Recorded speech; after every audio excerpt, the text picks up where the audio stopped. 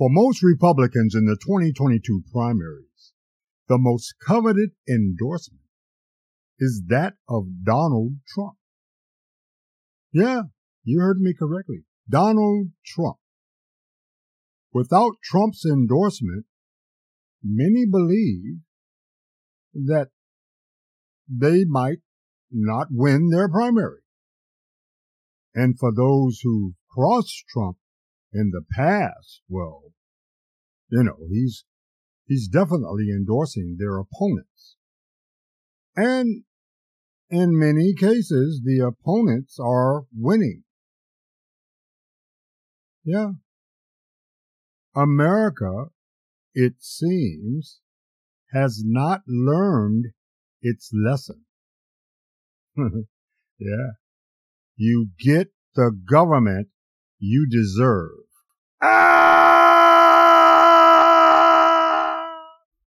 Welcome to Primal, Things That Make Me Scream, where we talk about a whole bunch of stuff. But today, we're going to primarily talk about the January 6th committee hearings, specifically their non-effect on Republican voters. If you've been watching them, and I'll admit that I have not watched every minute of them, I have other things to do, but if you have been watching them, there's a whole lot of revelations that have come out about the actions of America's former president, Donald Trump. His telling of the big lie, knowing that it's a big lie, and trying to get the election, which he lost, overturned. And no, not one conspiracy theory went too far in his efforts.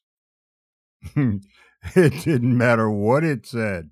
There was a cat on the moon sending mind beams down to the vote counters.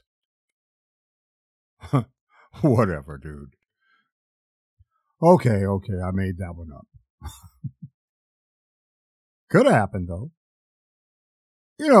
District by district, state by state, voters that have cast ballots have chosen at least 108 candidates for statewide office or Congress who have repeated Trump's big lie.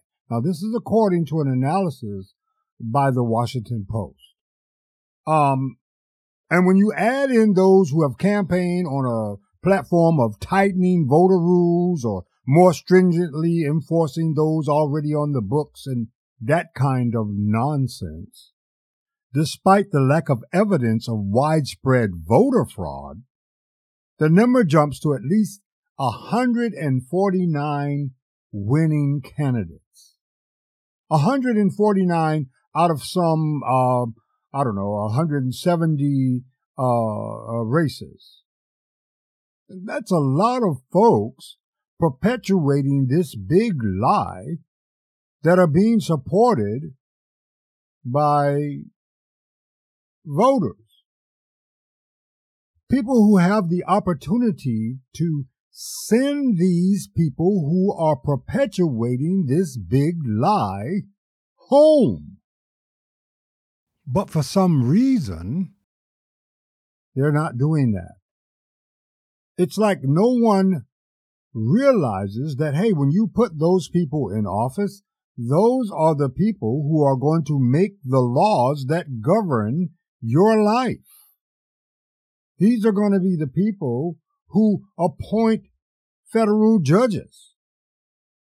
These are going to be the people, and I've said this before, who appoint Supreme Court justices if you let one of them into the White House, which looking at the way things are going, is very possible. And no, I shouldn't say this.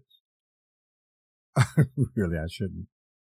Well, it's very possible that it could actually be Donald Trump again in the White House, looking at how silly the American voters have become.